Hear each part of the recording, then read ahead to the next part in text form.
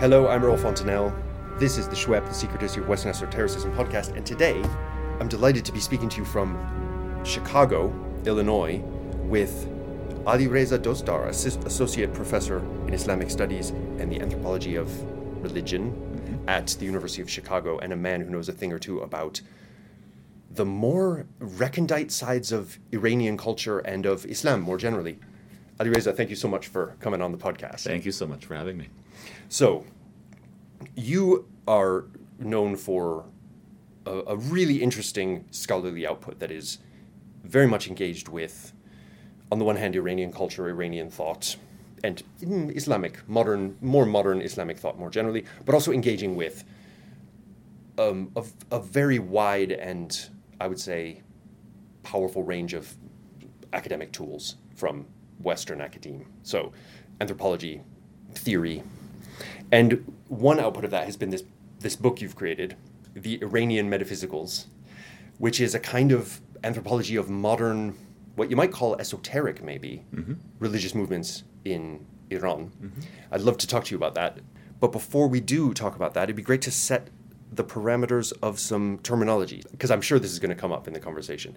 You talk about three terms of discourse: the unseen, which is pretty unproblematic in an Islamic context, because everyone kind of knows what that means, but the occult and metaphysics, or the metaphysical. So what do all these mean?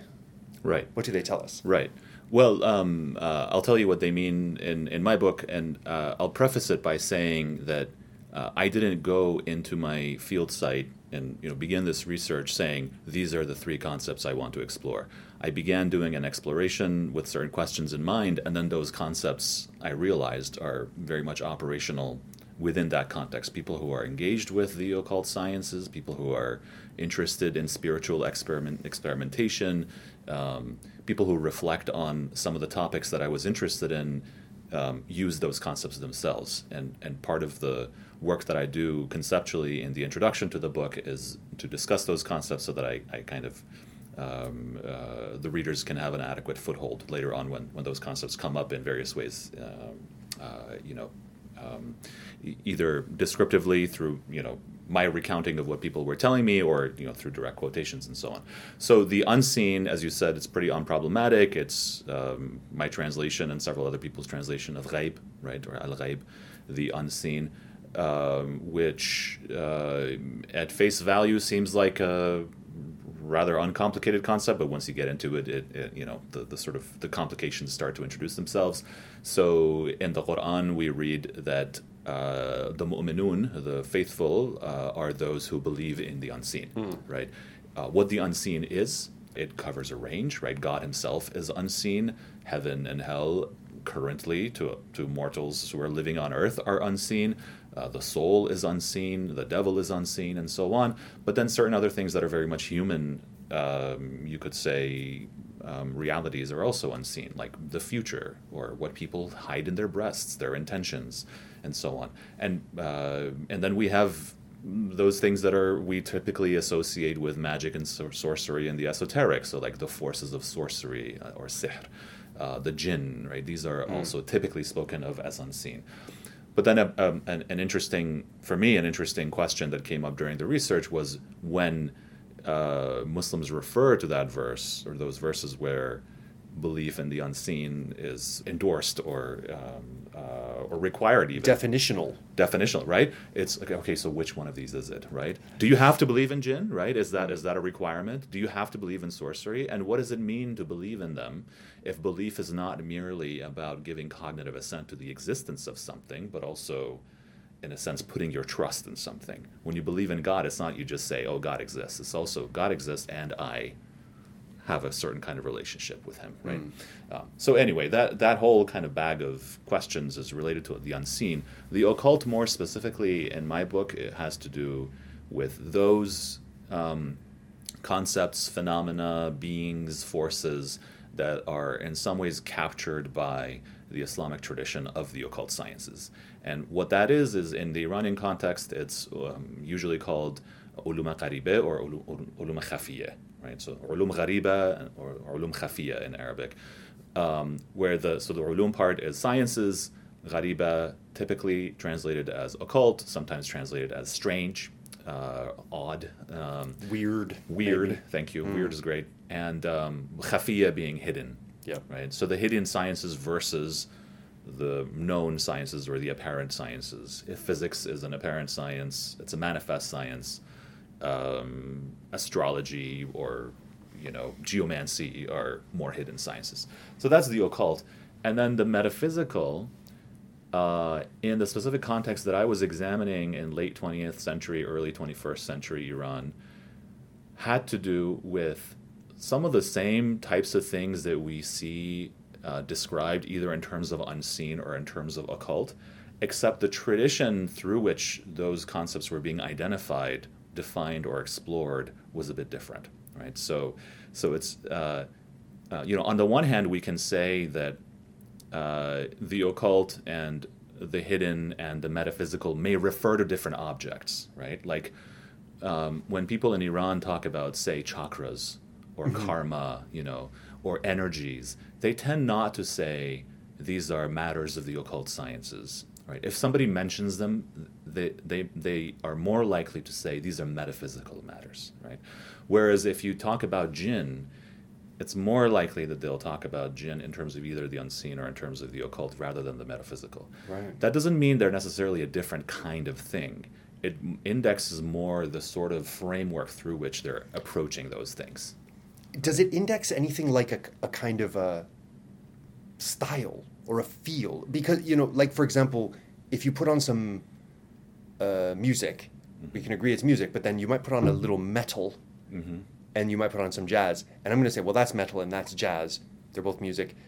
How can you define to me what's jazz about it? Well, it just sounds like jazz. Right. Do you know what I'm saying? Right. So, like, the jinn, I mean, maybe part of it, well, let me ask you this. This is something I wondered about. Is some of the way that you define these two different flavors of the occult versus the metaphysical to do with first of all, how Islamic they are, right? The occult stuff is Islamic, and it goes way back. It has this long tradition stretching back into the medieval, while the metaphysical stuff, although there's some of the metaphysical stuff seemingly can be the jinn stuff and the other things, but it is a lot more to do with reception of theosophy and reception of New Age religion, broadly speaking. Yeah. So it's non-Islamic. The question, typically I approach it historically, right? So precisely the way that you just said. When people look at so historical, not just in the sense that the object, right? So again, thinking of energy or chakras or whatever, that those concepts themselves have emerged later in a certain kind of epistemic context, right? So in particular systems of knowledge and spirituality, like theosophy, right, being a mid-19th century or so European movement.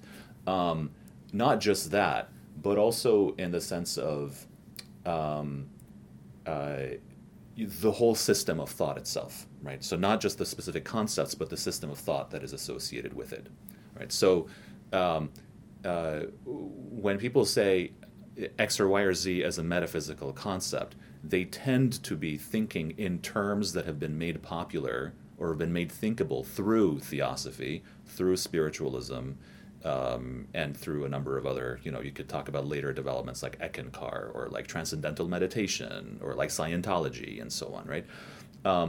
That said, the self-articulation of these of folks who, let's say, speak in metaphysical terms is not necessarily historical. Their self-articulation tends to be something else. It's scientific, right? They'll say there's a science but through which we can approach these phenomena, and that science, in some ways, is very much like the sciences that are familiar to us, the natural sciences. In some other ways, it's actually superior to those sciences because a number of things, because its objects are superior, or because its approach and its methods are superior, because it does not eschew the spiritual, because it unites those two things. It doesn't do this thing where natural scientists do, where they kind of naively exclude a whole realm, right? Now, there's something significant in my mind about the way that metaphysical gestures towards the scientific in a way that the occult does not, right? which is that the way the occult sciences are typically articulated is very much embedded within the Islamic tradition. You already mentioned this, right? Even though it's very problematic within the Islamic tradition, there are folks who say this is dangerous or it's haram. It's sihr, it's not sihr, all that stuff. All of that stuff. Even though that stuff is there, nobody will come out and say, these are just scientific matters. They have nothing to do with Islam. They have nothing to do with religion, right? Right. Whereas people who talk about the metaphysical questions or metaphysical topics, they will say, sometimes they'll say explicitly, these are not matters of religion. These are matters of science. And of course, I situate this specifically in late 20th century, early 21st century Iran. And the reason for that is when some of my own interlocutors were saying, okay, there was this one seminar I attended, which very much grew out of a theosophical tradition. I mean, the first class, the teacher showed us pictures of Madame Blavatsky and so on. He said in the very first session, what I'm teaching you is metaphysics, it's a science, it's not about religion. And why that's important coming out of Tehran in the early 21st century is that what he wanted to ward off was a suspicion that he's teaching some system that's alternative to Islam, right? Which he was doing, right? Which he was proposing a certain kind of spiritual method and practice, which was alternative to the kinds of spiritual practices that are more traditionally recognized as Islamic, right? And that was precisely what he was afraid of. On the other hand, by positioning this as scientific, what he enabled was for Muslim practitioners, self-consciously Muslim practitioners, to also participate and not feel so anxious that what they're doing might be, iffy from an Islamic standpoint. Right? So that's really interesting because as someone who's much more familiar with things like theosophy, stuff that originates in America and Europe and spreads all over the world, what is often called occultism in the study of Western esotericism, partly because these people called themselves occultists, right? So the Theosophical Society said, what we do is occultism. They also said what we do is science. Mm-hmm. And then on the more, what you might call the less populist, more hardcore style of occultism, as represented by Aleister Crowley, he's also defining as what he does as the aims of religion, the method of science. Mm-hmm. So epistemically, we're kind of agnostic about everything. We're actually like radical skeptics, but we do rituals and stuff, and what we're trying to attain to is these mystical states, redefine it through a sort of perhaps materialist, perhaps not, we don't know, metaphysics where gods don't exist, or they do, it doesn't matter. So there's that kind of occultism. Yeah. And it seems to me that must have had a big influence on this approach within Iran, but the uses to which the claim to scientificness are being put are very different in Iran. That's right. So the claim to scientificness in the sort of late 19th century, early 20th century European diaspora sphere was very much a claim to take us seriously, right? Mm-hmm. This isn't mumbo jumbo. It's serious thinking people should take this seriously. And this is different. This is don't be scared of us, or don't persecute us, or don't shut us down. Yeah. And if you're a Muslim, it's okay. Mm-hmm. Like this isn't something haram. Yeah. Right? Yeah. That's very much there in the late 20th century. If you go a little bit further back, then you see a different thing. So, okay. Which is what? So early 20th century, you have spiritists in Iran, right? So the Spiritist Society, which was founded by Khalil Khan Saghafi, he was a physician in the Qajar court. He was sent to Paris to study medicine. After he studied medicine in Iran itself, he learned Spiritism in France. He studied with the neurologist who worked with Charcot for a while towards the end of his life. This was when Khalil Khan Saghafi was there, and Saghafi himself thought of his practice as a kind of psychiatry. So he defined himself as a psychiatrist, but also as a scientist of the soul, which is what a psychiatrist is, right? And a psychologist. Yeah. But when he came back to Iran, first he became the mayor. So in the post-constitutional period, so after the constitutional revolution, this is 1906 or so, he became the first post-constitutional mayor, and around this Tehran. Of Tehran. And then in the 1920s, he founds officially what he calls Anjuman Ma'rifat al-Ruh Tajrubati, which means the Society of Experimental Spirit Science. Right? And at that time, before the term Ravanshanasi or psychology or psychiatry has been explicitly established, before that's been established, to say Ma'rifat al-Nafs right? You can already see it in Arabic, right? Yeah. معرفة النفس or علم النفس, that is what psychology was in the philosophical sense, right?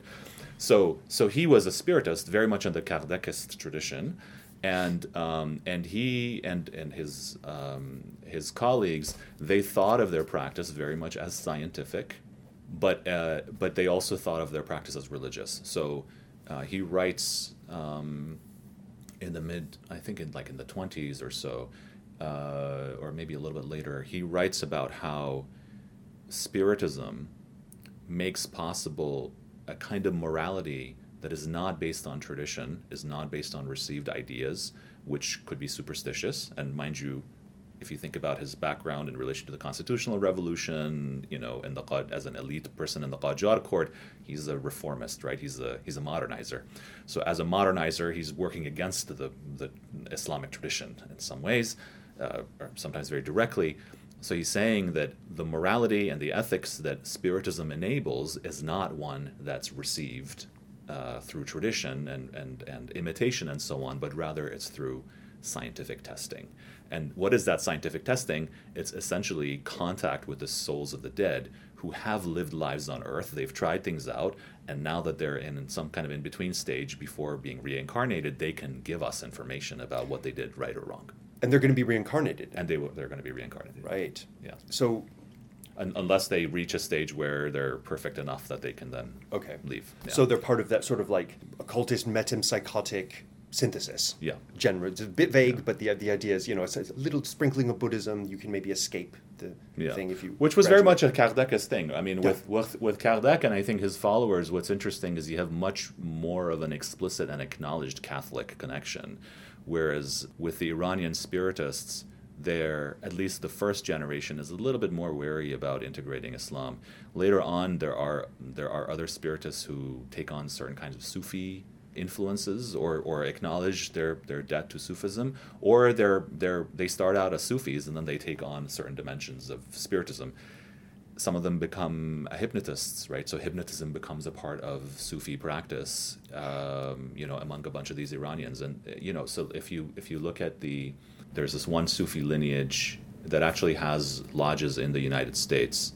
Anga, so Ali Anga, I think, was it something Anga was the first one, and then there's Sadegh Anga and Ali Anga.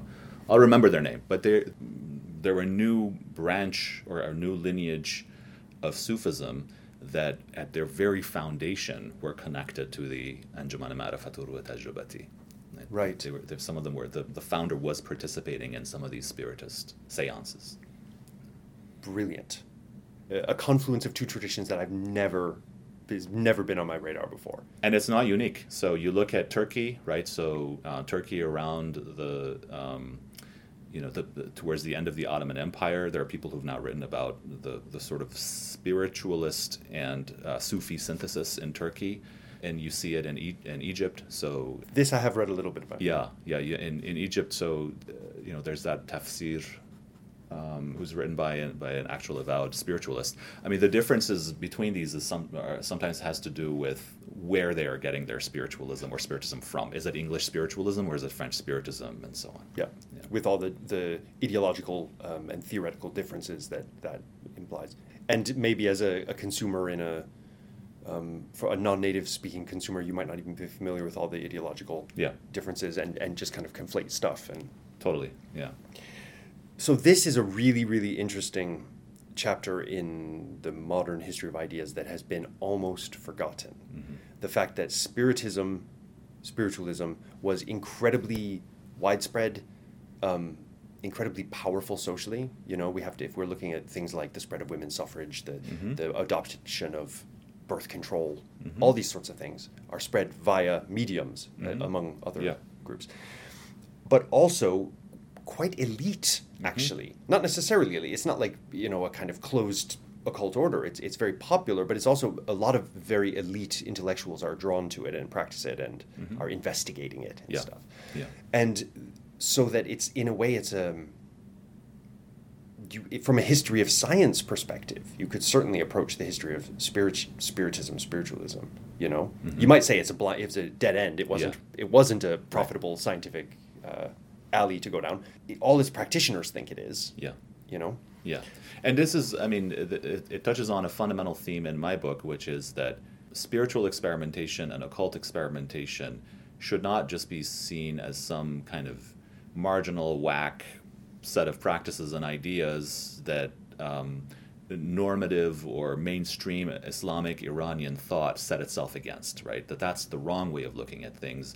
The fact that people have tended to ignore those spiritual and occult practices and ideas has come from a certain kind of methodological or even conceptual standpoint where they've just been seen as not worthy of attention, right? Whereas when you actually look at the history, you realize that no, it was elites who were doing these things, and these ideas and practices, including spiritualist ones and spiritist ones and theosophical ones, they have either directly or indirectly played a role in all kinds of what we think of as mainstream notions, right? So one example I have about the 60s, for instance, well, even earlier, so in the 40s, Ayatollah Khomeini writes a book called Kashf al-Asrar, which is very famous. He wrote it as a polemical response to an anti-clerical text called Asrar Hizar Saleh, the thousand-year secrets.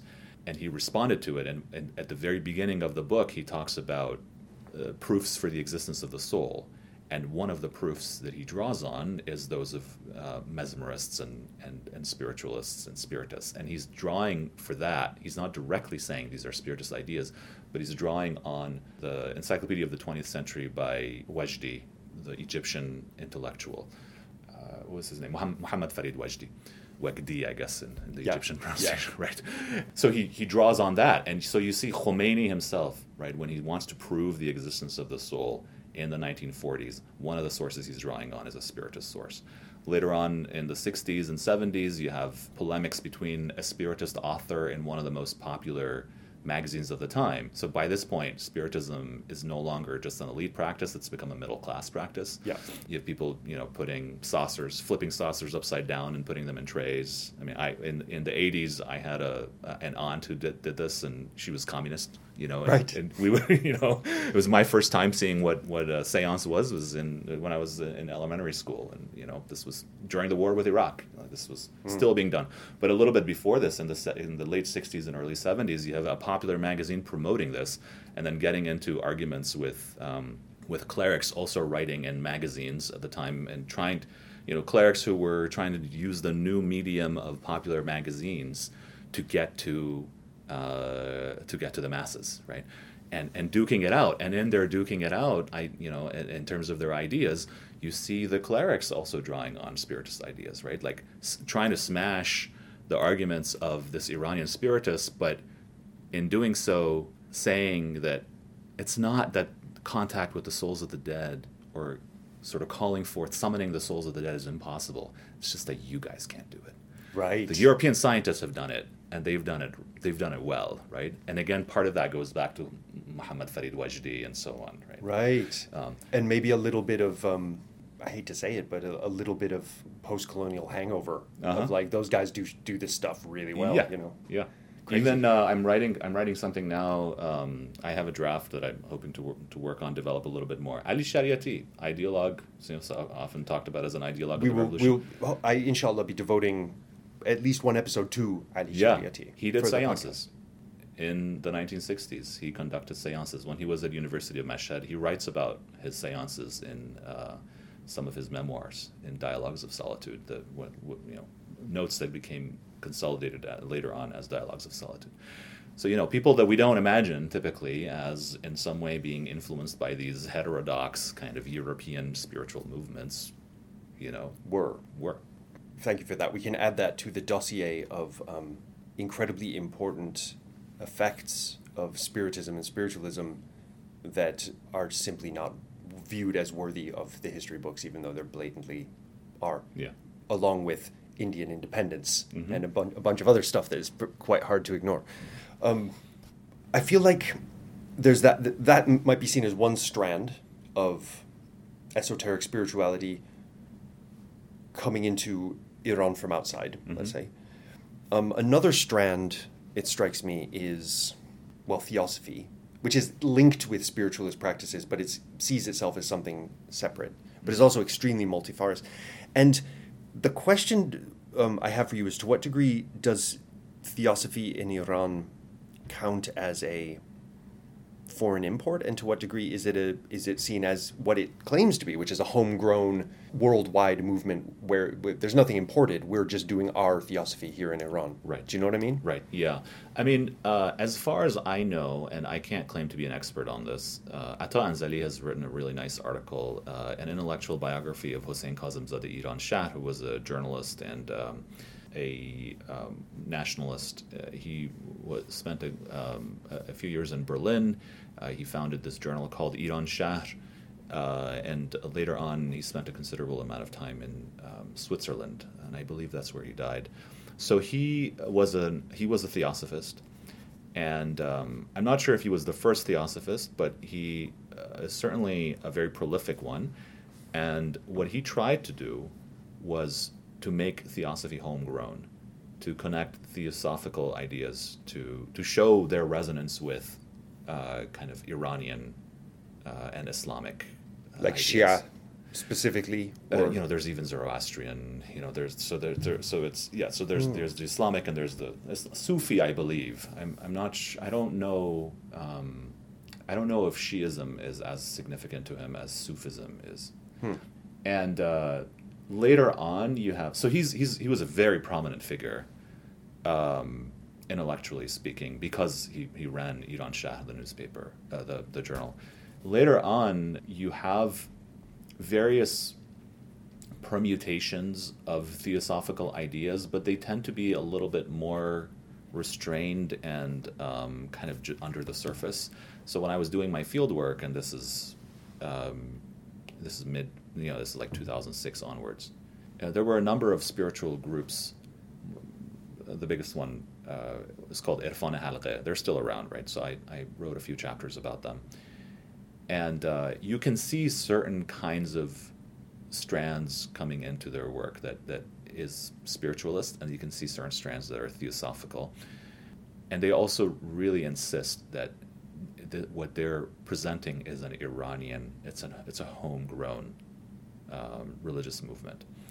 And yet it's a homegrown religious movement that is universal, right? So it comes from Iran, but it doesn't have to be restricted to Iran. There's an interesting resonance. I don't think they would like this parallel, this connection, but there's an interesting resonance with Baha'ism in the sense of something that comes out of Iran and yet has universalist claims, right?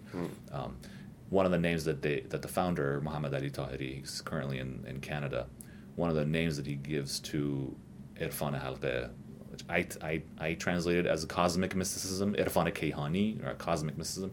One of the names that he gives to it is inter-universalism. So it's a kind of a universalism that's even more universal than the universalism that we're familiar with. Right. Meta-universalism. Meta-universalism. Amazing. So.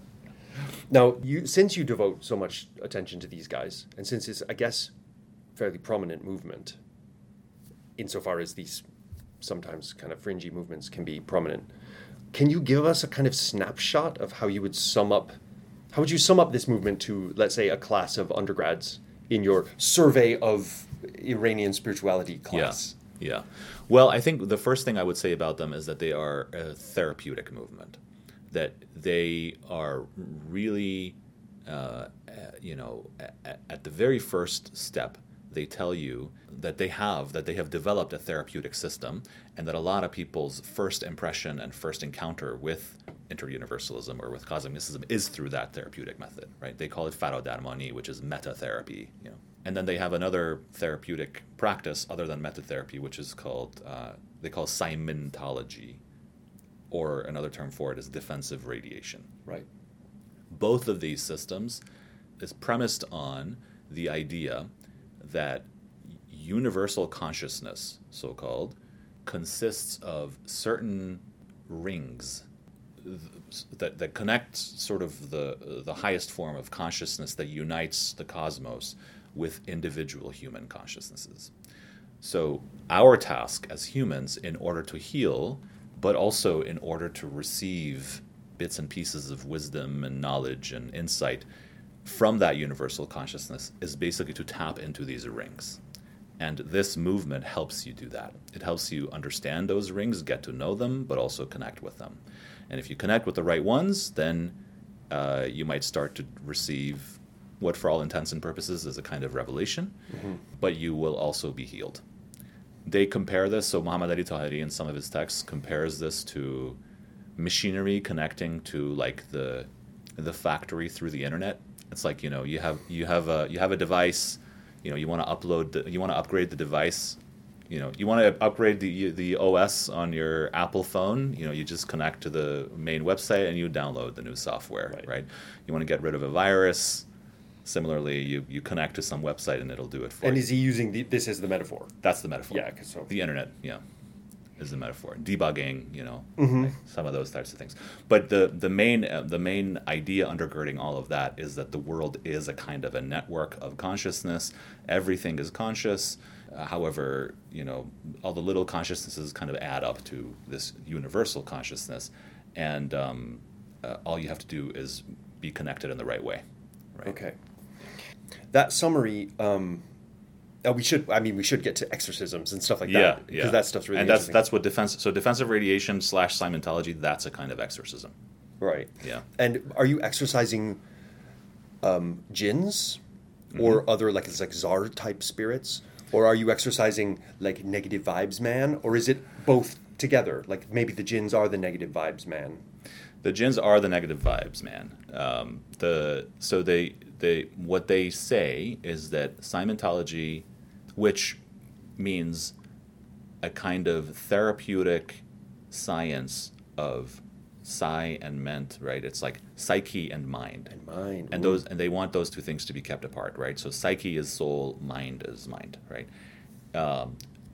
Those can be penetrated by what they call inorganic viruses. Inorganic viruses consist of jinn, on the one hand, and what they call mental bodies, on the other hand, where mental bodies are these you think of kind of the different bodies of certain Eastern traditions, right? Yeah. Like you have all these multiple bodies and levels. So mental bodies is one of those things. And the mental body is the part of you that consists of memories and emotions and so on, and at death it detaches itself from your physical body. Yeah. But sometimes, because it has attachments that remain to your embodied existence, it gets attracted to other people who share those same emotional or intellectual or sort of attachments of thought. And when it does that, it essentially takes the form of an inorganic virus that starts to create disease for that person. Right. What are those diseases? Negative vibes, right? It's like you feel depressed, you feel anxious, you could feel multiple personality, you could have multiple personality disorders and suicidal ideation, whatever, all of those things.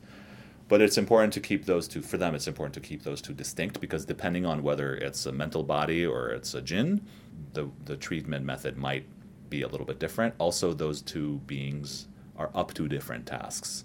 Like the jinn, some of them are guardians, they guard nature, they guard against abuse and so on and so forth. But all of them should be exorcised, because we can't live a healthy existence without being expunged of those things. Now, setting aside the technological metaphors, which listeners to our podcast are very used to, like in every era, esoteric religious movements tend to grab the best current. Like the early spiritualists were all talking about the telegraph. That's right. It's the spiritual telegraph. That's right. Fantastic. So we're used to that. So let's set that aside as just, for the moment, as window dressing. You're talking about a divine or not divine, universal consciousness, of which smaller consciousnesses are sparks, and there's a lot of detail there. But if we just set aside the detail, the fact that there's a universal consciousness is the word aql or some equivalent, right? Aql kul, they talk about it also as the hushmandi, which means intelligence. Right. Yeah. Now, what you're saying, just if we take the bare bones, there's a universal consciousness, smaller consciousnesses are somehow sparks or parts of that, and you can receive revelations because of this connection. This could be some form of theosophical speculation. It could just as easily be Ibn Sina. Neoplatonic, or Ibn Sina mediated, let's say Ibn Sina mediated via Mullah Sadra. That's right. Which is it? Or is it both? Or neither? I think The answer is it depends on what people want it to be. So right? you have both options. You have both options. You have both. I mean, I think there have been people who've taken it in multiple directions. So I interviewed people who looked at cosmic mysticism and explicitly said this is not Islam. In some ways, it encompasses the best of what is Islam, but it's not Islam itself. And then I also read works by people who compared Muhammad Ali Tahiri to Ibn Arabi, and who said that, in fact, you can understand better some of the insights of Tahiri by putting him in conversation with Ibn Arabi. So, there's a Quran scholar who was very much close to Muhammad Ali Tahiri and helped develop some of the ideas in cosmic mysticism, who very much puts him within a frame of Islamic tradition. That's why I'm saying it can go both ways. Right. Yeah. Fascinating. Yeah, the idea of these spiritual bodies as well could go back to Platonism, ancient Platonism. Right. When it comes to, I mean, there's an interesting, I would say, spectrum or multiplicity along a sort of a range of popular practice and elite thought, and it's not a very strict range in the sense that it's very easy to kind of within a certain, let's say, class or session, or even text that Tahiri himself has written, to kind of move between those two ranges, right? So on the one hand, you have this description of jinn or mental bodies and consciousness and so on, and you can see these sort of theosophical influences. You can see certain kinds of connections to Neoplatonism and Islamic mysticism and so on. And then on the other hand, you'll be talking, let's say, about Scientology or defensive radiation, and they'll say, "Oh, if you want to properly understand this, you got to watch The Exorcist." I was going to ask you about that. I was going to ask you about The Exorcist because that's very interesting. There's the Turkish version of The Exorcist. Have you seen that? No, I don't. Shaitan. Oh no, I have not seen it. It's like a super low budget, scene for scene remake of The Exorcist, except the priest is an imam. He reads the Quran, obviously. The holy water is water from Zamzam. Oh, wow. And all this stuff. So it's still this weird, like, kind of very Christian exorcism scenario, but it's all been Islamified. Right. Please continue with this, talking about you need to watch The Exorcist, though. You need to watch The Exorcist and more generally movies, horror movies made in Hollywood as idioms for understanding spiritual therapeutics and for understanding cosmic consciousness, right? I mean, like, they're very fundamentally part of the practice and the theory. So the two that I found most repeated were, this was like when I was doing my research in 2008-9, especially with the cosmic mystics, it was The Exorcist and it was Constantine, the one with Keanu Reeves. It was those two. And both of them very much over-determined with kind of Catholic imagery, right? And then if you talk to, so I talked to the teacher, they call them masters. I talked to the master who himself was a student of Tahiri. And it's also very democratic, by the way. The whole system, you can train, if you go through a certain number of semesters of teaching, and then you can yourself become the master, right? So there's a kind of a pyramidal structure, but it's not difficult to ascend the ranks. It's not like Freemasonry or anything like that. So I talked to him and I said, why is it that there's this great similarity? He said, well, it's because the Catholics and the Christians more broadly, they've just perfected the art of battling demons, right? And they've made all these movies about them, so they just tend to do it really well, right? That's so interesting. Yeah. And of course, there's this. This takes us a little bit further afield from this, but a bit more broadly within the Iranian context of the time. I'm writing about this now for a new book on Satan and the Iranian Revolution. There's this whole milieu where Hollywood movies play a huge role as kind of spiritual diagnostics, in a sense. In the sense that if you look at a movie, so on the one hand you could say, for a cosmic mystic, you watch Constantine, you can understand what's going on in the exorcism that they're going to do like that evening, right? Like you look at the practice of the exorcism, you can look at the way the afflicted person is exhibiting symptoms and so on, and you can say, okay, I can understand this by parallel with The Exorcist, the movie, right? That's one way of looking at it. But then it's diagnostic in a different sense, which is the very existence of the movie The Exorcist and the kinds of images that you see in it says something about the context in which it was produced, which is the context in which the forces of the dark side, the forces of negative energy are increasingly taking over, where inorganic viruses are permeating in the world. And what they're doing is they're shaping people's minds, or they're impressing themselves on people's minds to such an extent that they're producing this output in the form of movies. Right. So it's like a sign of the times. It's like a way to measure where we're at culturally. Yeah. Is the fact that these movies are being produced. It Exactly. shows us that the inorganic viruses are everywhere. Yeah, and there's there's other manifestations of this, like in backmasking, for instance, with heavy metal music or with rock music, right? And then there's ways of countering it, and the way to counter it is to produce your own music. Or there's a little bit of this in cosmic mysticism, but then there's making movies at the level of just Iranian cultural production. There's this whole movement. I shouldn't say movement. There's this whole project, partly state-funded, to develop what was called spiritual cinema. Sinema ma'anagara, or meaning-oriented or spiritual cinema. The biggest budget movie that they made was called Mulk Suleiman, Solomon's Realm.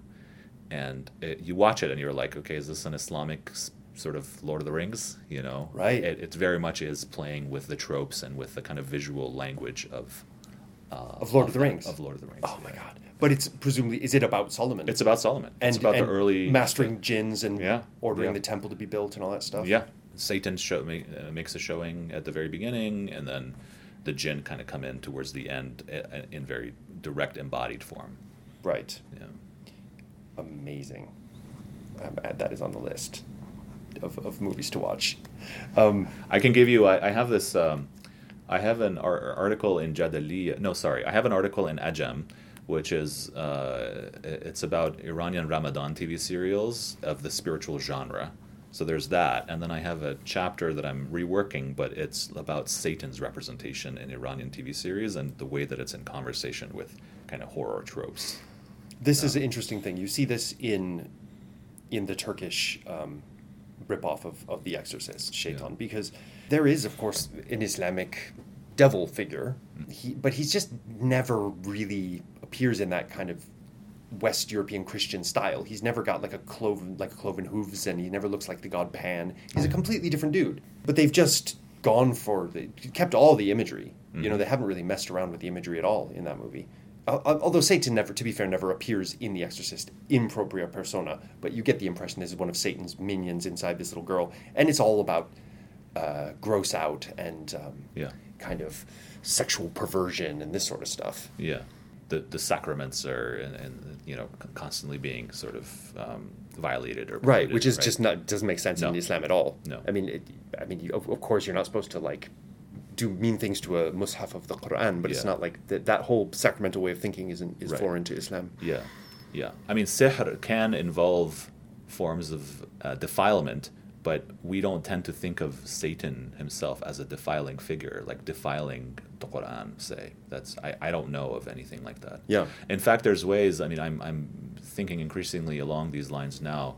There's ways in which either the figure of Iblis shows up in some parts of the Islamic tradition as a virtuous figure. In Sufism, there's this revaluing of Iblis in the Sufism. So there's definitely that of him as like the tragic lover of God and the perfect monotheist. But then there's even in the tradition where he's not kind of recuperated in that way, there's I was just speaking with somebody about this. There's the nasa'ih or nasihatul iblis, right? The sort of the advice of Iblis.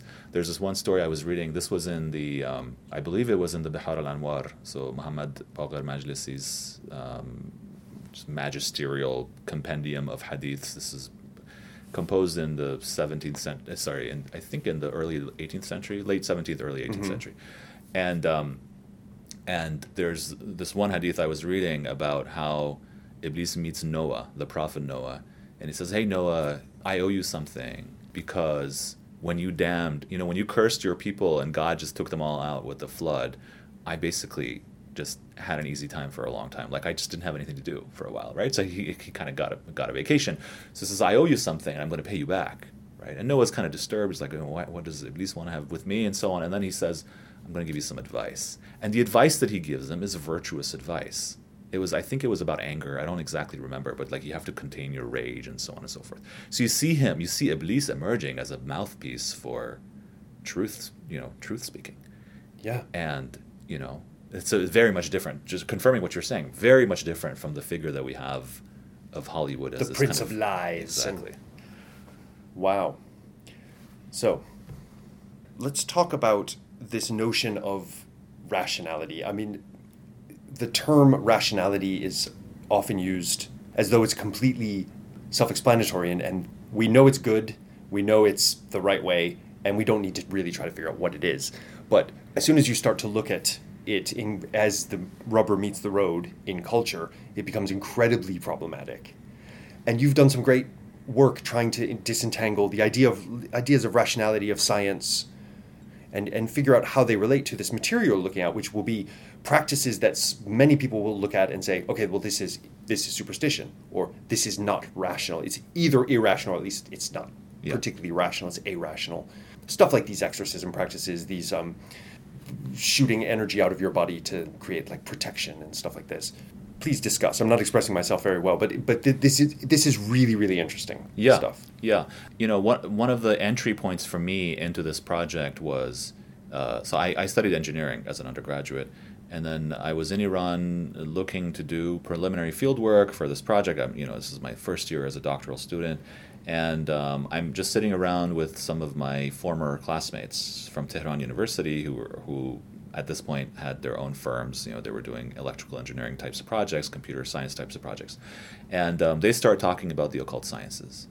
And it blows my mind. They're saying, they're talking in positive terms about the occult, about how occult sciences are scientific, about how they are scientific in a way that engineering is not, because engineering tends to be an approximation for manipulating the world, whereas these sciences are more like physics and they're supposed to explain the world and so on. And this blows my mind because I've never heard this before, and I've known these people for about a decade at that point. So one of my initial questions for the book was something that other anthropologists had done in other contexts, but it was sort of the starting point for me was, how is it that people whose very self-identification in terms of as scientists and as engineers and as reasonable people would appear to preclude the possibility that they would take something like magic and the occult seriously, and yet they're articulating magic and the occult precisely in terms of scientificity and rationality, right? And my conclusion was, and what I do at length in the book, was to say that what I found was to say that rationality is not just this one thing. Rationality and reason are not these abstract, transcendental positions from which everything outside of themselves is explainable and is measurable. Instead, they are always embedded in some kind of historically developed tradition. And those traditions come about through argument, through disagreement, and yet there is something that makes them coherent individually. And they tend to be not just disembodied forms of abstraction and conceptualization, but they're also tied to ways of organizing the body and training the body, right? So there's a very embodied way of disciplining reason and of thinking about reason. So in that sense, what the book does is it explores different traditions of rationality, different traditions of reasoning. The occult science is embedded within multiple traditions of reasoning, including the Islamic theological reason, kalam, like the tradition of kalam, but also the tradition of falsafa. And then you have the metaphysical kind of tradition of reasoning about matters of energy and healing and mental powers and frequencies and so on and so forth. That itself is a sort of a tradition, I'm arguing. And further, these traditions sometimes blend and mix and match in contexts, in specific contexts, in particular ways. Not always completely coherently, but people are creative beings, they draw on multiple resources for their thinking. I had examples where there was a preacher in Shiraz who would talk about how he would justify the morning practices of chest beating, right, like lamentation in the Shi'i tradition, by saying that scientists have shown that if you beat your chest, that activates the chakras of the chest, right? And that has a certain kind of spiritual therapeutic benefits, right? This was something that a figure like that preacher could say in 2006 and not raise major eyebrows. Whereas a little bit down the road, that became a problematic thing to say because certain critics and conservatives especially started to say, well, the chakra stuff, that's heterodox religious practice. It's not scientific practice. In all these cases, what we see is the development and articulation, but also the challenging and kind of contestation of different forms of reasoning, different sources for reasoning and for justification, different methods of giving evidence, different styles of reasoning. So when I talk about rationality, I'm talking about constellations of historically developed styles of reasoning, conceptions of evidence, affects through which what is considered to be the right form of reasoning are justified or not, right? Like you think about objectivity, right? We tend to think about objectivity as something where, in part, it's about reining in your passions, right? Like, right. You've got a cool, collected, dispassionate view, and you can see what's really going on. Exactly. Yeah. So that's not affective, right? It's about training the affects in a particular kind of way, right? Yeah. And different modes of reasoning perhaps draw on different kinds of affective, say, structuring of argumentation, of thought, of speculation, and so on. Now, that being the case, let's bring it right up to the modern day, the current bleeding edge of Iranian history. We've got a situation where there is the Islamic Republic has gone through various different, well, you might call presidencies, I guess, and with varying different agendas and stuff. But at the moment, there seems to be something of a kind of crackdown vibe going on from the top. We need to get things under control. The overarching ideological stance is, of course, that our brand of Shia Islam is the best thing, it's correct, and the state has to sort of embody that so that you have a kind of perfect fusion of that kind of Islam with the state and the whole society, but also as spoken by important imams whose word is sort of law. Mm-hmm. And they're going to maybe say different things over time. So it's not a kind of totalizing discourse of a one truth that you might expect from, if you're familiar with Christian ideas of a credo. This is not that. This is right. An Islamic approach to that. But still, there is a kind of totalizing thing going on in Iran. Mm-hmm. And at the same time, you have these rather interesting, weird fringe movements, the metaphysicals. Mm-hmm. So what kind of negotiations are going on between them, society at large? How are they being received outside of their own groups and stuff, and the state? Mm-hmm. Yeah, great question. So when I wrote my book, I finish around, so the book was published 2018, and I think the last bit of field work I did would have been like 2015 or so, right? So we're still in the Rouhani presidency, and things have changed since then, right? One of the things that at the time I was noticing was that, so the efflorescence, let's say, of a lot of this kind of spiritual experimentation, some of the stuff you were calling fringe, not all of it fringe, some of it I think quite mainstream, there was an efflorescence of this in the Khatami presidency, right? So 97 to 2005. When Ahmadinejad came to power, 2005, you have a crackdown on some of this, but then others not so much, right? So he promotes messianism, sort of messianic ideas begin to mix and match with some of these kind of metaphysical forms of thought. So, the Kingdom of Solomon came out in 2010 or 11, and it's the high point of really sort of the Ahmadinejad style mixture of Islamic messianic thought and commitment with certain sort of occultish and New Age-ish types of ideas, right? So that's still going on, but on the other side, a lot of things start to be shut down, right? So some of these therapeutics, so cosmic mystics, for example, Muhammad Ali Tahiri was arrested around the same time. The group was outlawed. Yoga studios, some of them had trouble, right? They had to shut down because yoga was seen as a kind of a Trojan horse for Eastern spirituality, right? And sometimes some of them did promote Eastern spirituality. I mean, I took part in some yoga classes where I was told that Khuda, right, God in Persian means be Khuda, come to yourself, right? So Khuda and Khuda, right? So you see it's not that some of these ideas were not there, but it's the sense that they are threatening, I think, that mattered from the state's perspective. So there was a shutdown of some of those things. I think what happened after Ahmadinejad was that the Ahmadinejad style messianism and its kind of weird admixture with New Agey and occultist thought, that also got shut down. I mean, all of that got discredited by some of the conservatives as what they call a deviant movement, a deviant spirituality, right? Now, what does that say about the current moment? I mean, in the Rouhani presidency, you have a little bit more of an opening again of, a little bit more of a free hand for some of these groups to promote their ideas and so on. But it tends to be more on the down low.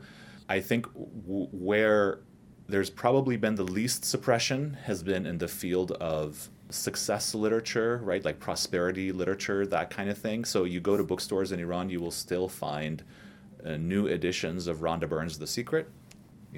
That's always going to be, on sale.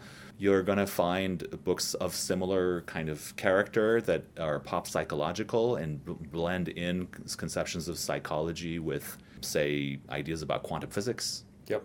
That sort of thing. Deepak Chopra territory. Deepak Chopra is going to be, you're going to find Deepak Chopra and so on.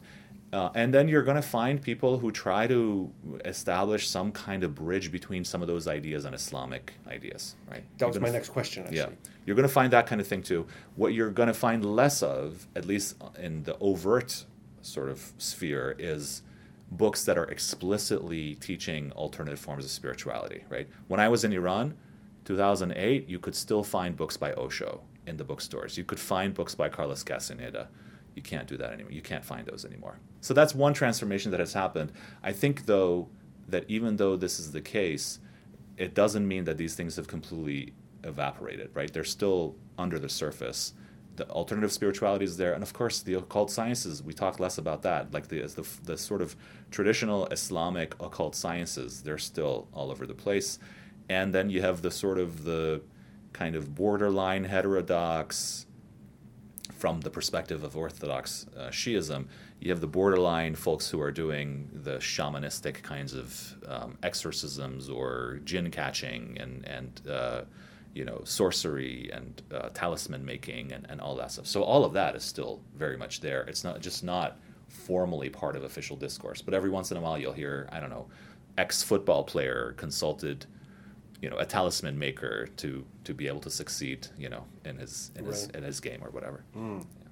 Well, Alireza, thank you so much for painting an evocative and fascinating picture of some of the stuff that's going on in Iran at the moment in the esoteric realm. Some of it isn't esoteric, some of it's mainstream. But it's, as always, our esoteric stuff that we study is always in dialogue with dominant viewpoints and stuff like this. And I know that Khomeini himself, I believe, was quite skilled in the old occult sciences to some degree, the more traditional ones, all the way down to the guy on the corner who can, I don't know, sell you a talisman, and maybe it's a quite traditional talisman, but maybe he has a crystal or something to give it a little modern spiritual vibe or something. That's right, exactly. Thanks again. Thank you. And stay esoteric.